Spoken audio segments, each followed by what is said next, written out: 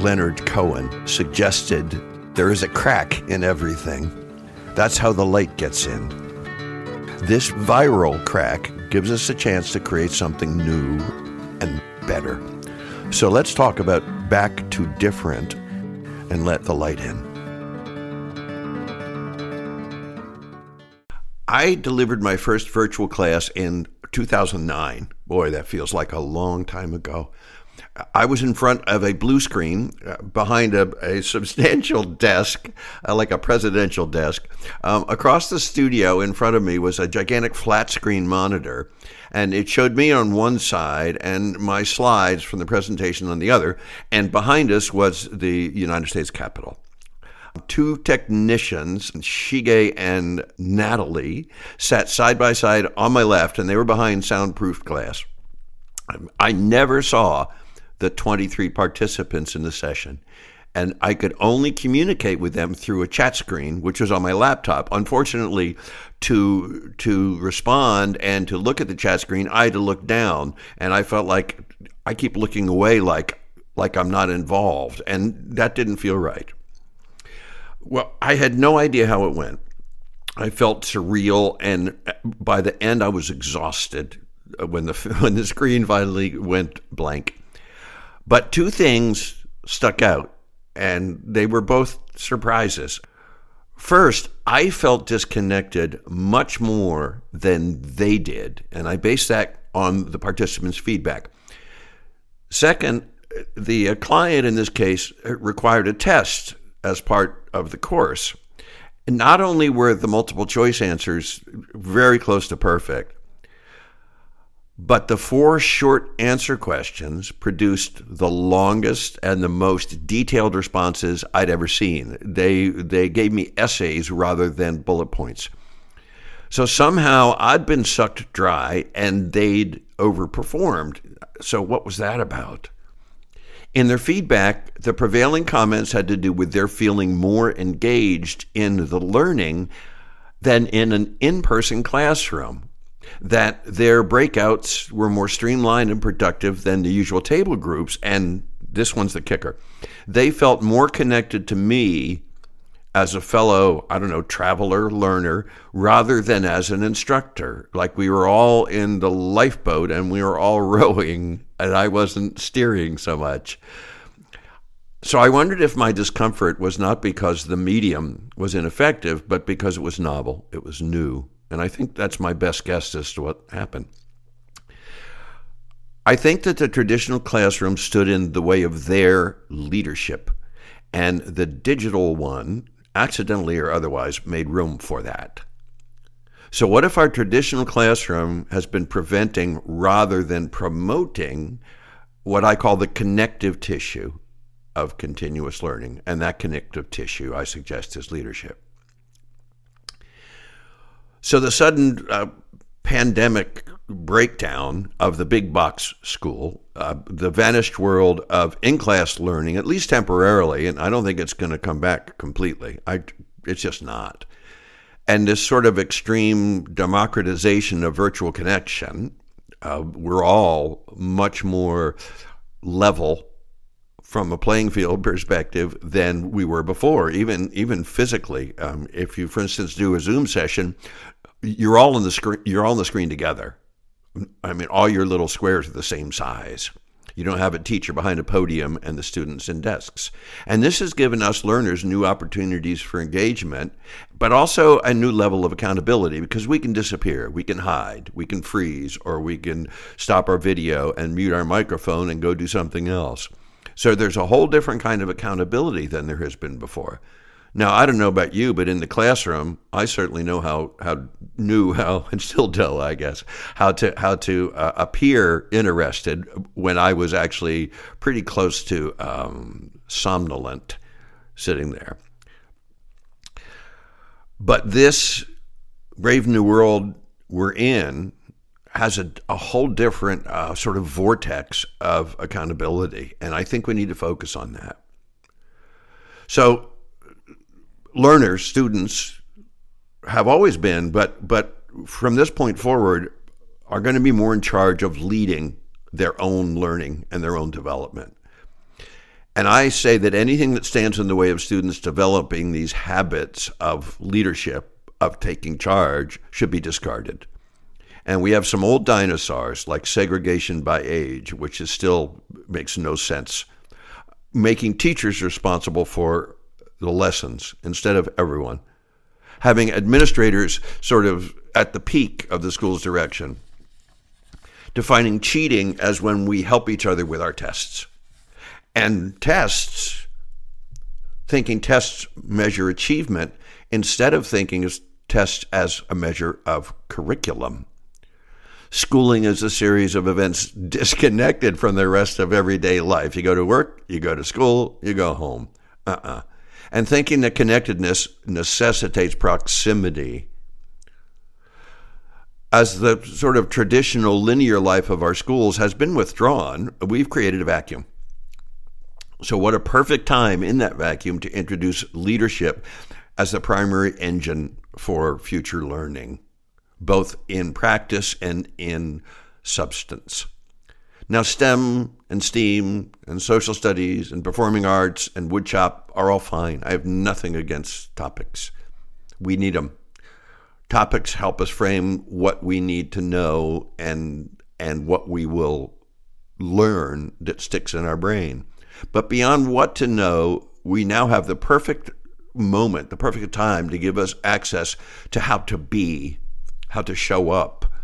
And we can build that differently. And I think we can build it much better.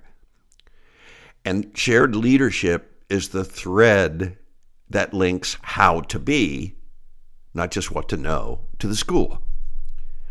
That includes things like empathy, political savvy, listening, feedback, emotional competence, building alliances, which we certainly need to be able to do right now, transforming conflict, embracing our extraordinarily and wonderfully diverse learning styles, and the two vectors of leadership, which are, I suggest, engagement, connection, and accountability, what I step up to do or not. And we don't have to work hard to teach these. We simply show them, we act them, and we create a context, a learning context that nurtures them. I suspect we'll see some marriage of face-to-face and virtual, some balance between synchronous learning and asynchronous learning.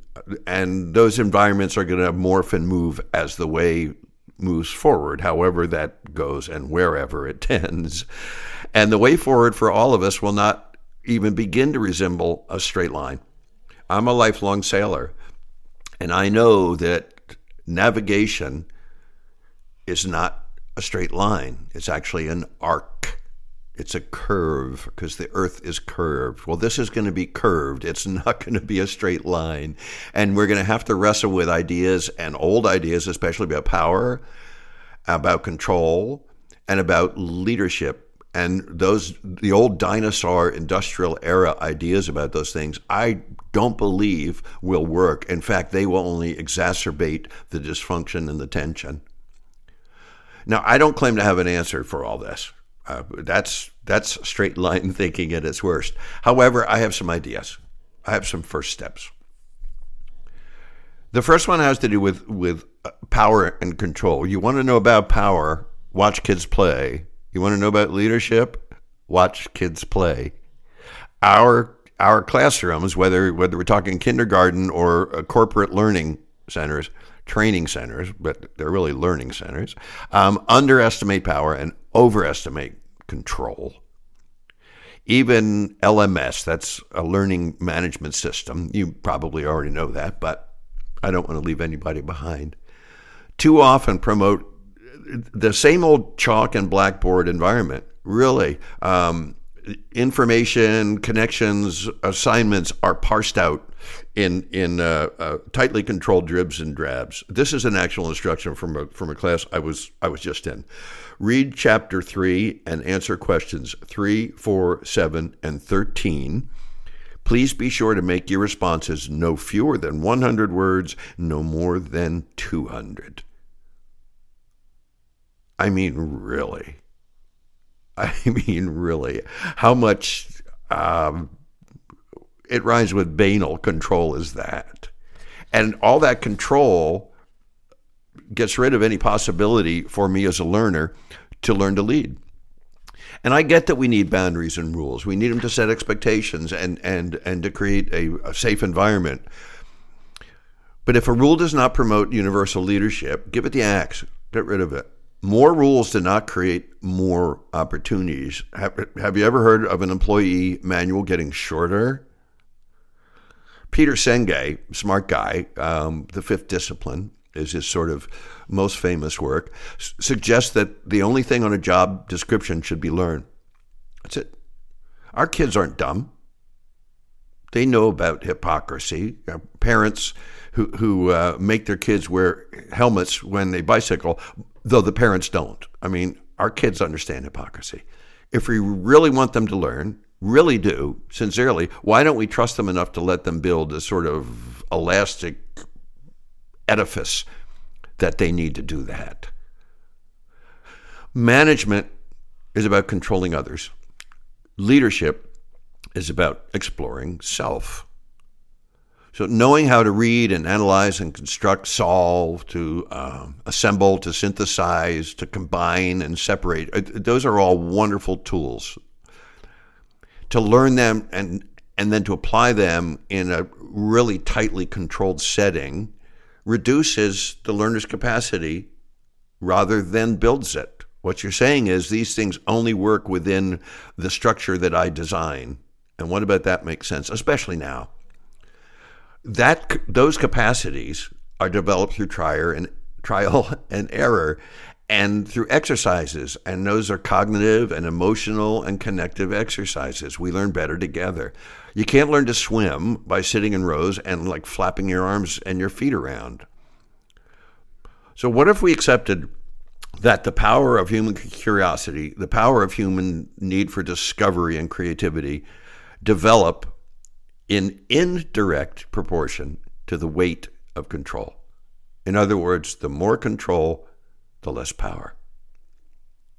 So a second thing I suggest has to do with timing. We're being swept up by this flowing together, this confluence of technology, this viral mayhem, and social and economic turmoil, and a culture, a society, maybe a world that's kind of in a cocoon right now. And we don't know what the next shape is going to be.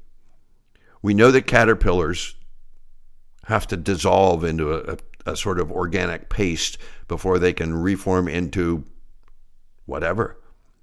And that dissolution is happening. Much of it is devastating and deeply wounding. That's not negotiable. But what we do next is the course we take and the navigation we need for that course will not be linear, as I suggested before. It's going to be pretty chaotic. But that doesn't mean it's no less powerful. Now, I've mixed metaphors pretty shamelessly in this thing that I've put together, and I've kind of played conceptual whack-a-mole because I don't have the answers, much less the answer. And even couching the way forward that way, I think, is a mistake. I'd like to suggest a first step. Who can decide what to do, how, when, and why? In our schools, everyone. We've never had such anxiety and possibility in our lifetime, certainly not in my lifetime. And I think we owe our future children a huge debt. Much of this disruption is of our own making. Ambiguity, questions, risk, fearlessness, vulnerability will provide for us if we give them space and trust. And we can't expect anyone or any group of people whom we exclude from this deconstruction and reconstruction of education to be invested in the chain if they're not part of it. This opportunity is painful and uncomfortable for all of us. It's devastating for many, many people. So why not have the next generation look back on this time and say, of us, they didn't run and hide, they made it better, and they trusted us enough to include us in leadership.